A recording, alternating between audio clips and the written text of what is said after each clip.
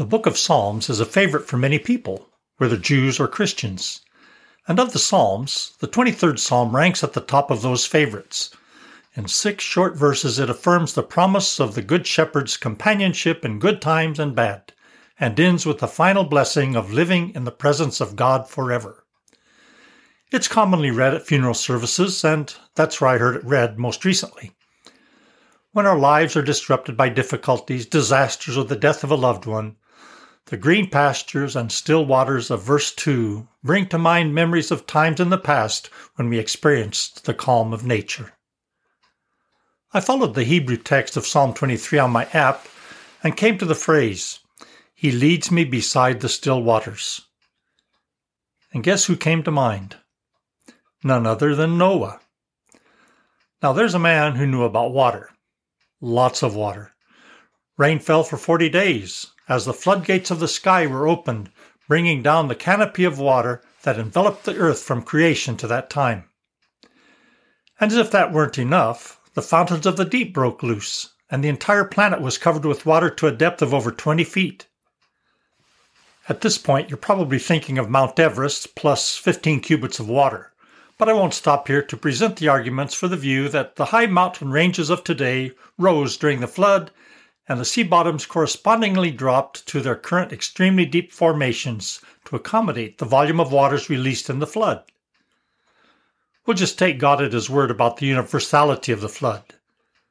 One thing is certain, the waters Noah sailed across were anything but the still waters we picture in Psalm 23 verse 2. So why associate Noah with Psalm 23 verse 2? Well, the Hebrew word for still in that verse and Noah's name are cognates. Cognates are words having a common derivation, and they come from a common root. Both words come from the Hebrew verb nuach, which means to rest. The name Noah means rest. The word for still is literally a resting place. How odd, I thought. God led Noah's father to give him the name Rest at the very time in history when the world conditions were the least conducive for resting. Society as a whole was so violent and lawless that God was obliged to wipe the face of the earth clean and start over with one family. Rest? Noah and his sons worked 120 years building a massive floating zoo without the benefit of Home Depot chainsaws and power tools. That sounds more like work than it does rest. Then there was the extended cruise on the ark. Hardly the equivalent of a restful holiday cruise on one of the luxury liners of today. The Bible says Noah and his family were closed up in the ark for 365 days with no ports of call, no sightseeing or shopping excursions, and no onboard casinos and shows for entertainment. You see, we have a distorted view of what God means by rest. In Hebrews 4, we see God intends for us to rest, and not only in the eternal setting of His kingdom.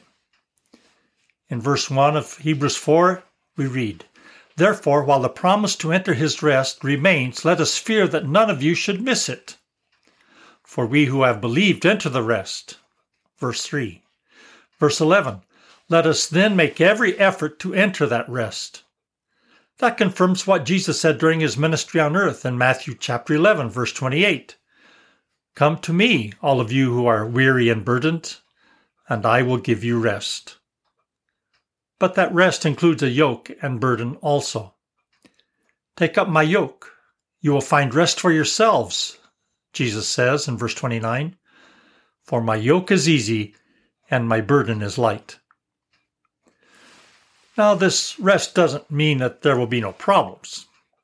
In Jesus' final words to His disciples on the night before His crucifixion, He concluded saying, in John 16, verse 33, "I have told you these things so that in me you may have peace. You will have suffering in this world." In the same breath He gives us the possibility of having peace. He then says we will have suffering. In other words, we're going to have suffering whether we have peace or not. Noah is a perfect illustration of the rest God wants us to experience. We are living in Noah-like times. Just as it was in the days of Noah, so it will be in the days of the Son of Man, Jesus said. Lawlessness and violence are on the increase.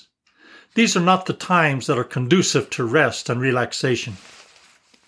Peter says the destruction of the world by water in the days of Noah and the ark foreshadowed the coming destruction of the world by fire.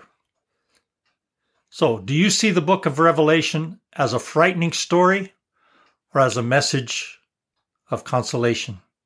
Through all the cataclysmic events of Noah's life, he was the servant God used to bring rest to a violent world. It's our turn to be God's vessels of rest in a violent world. We must learn to see the turbulent waters of our times as an opportunity to rest beside the still waters of Psalm 23. But then, why are the words of Psalm 23 so comforting?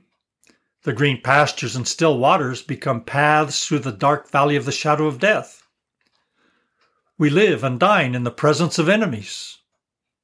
Where is the rest? And I shall dwell in the house of the Lord forever. We rest in the assurance that we will live in the presence of the Lord forever. John 14, verses 1 through 6, is the Psalm 23 of the New Testament. Jesus said, I go and I will prepare a place for you so that wherever I am, there you will be with me also.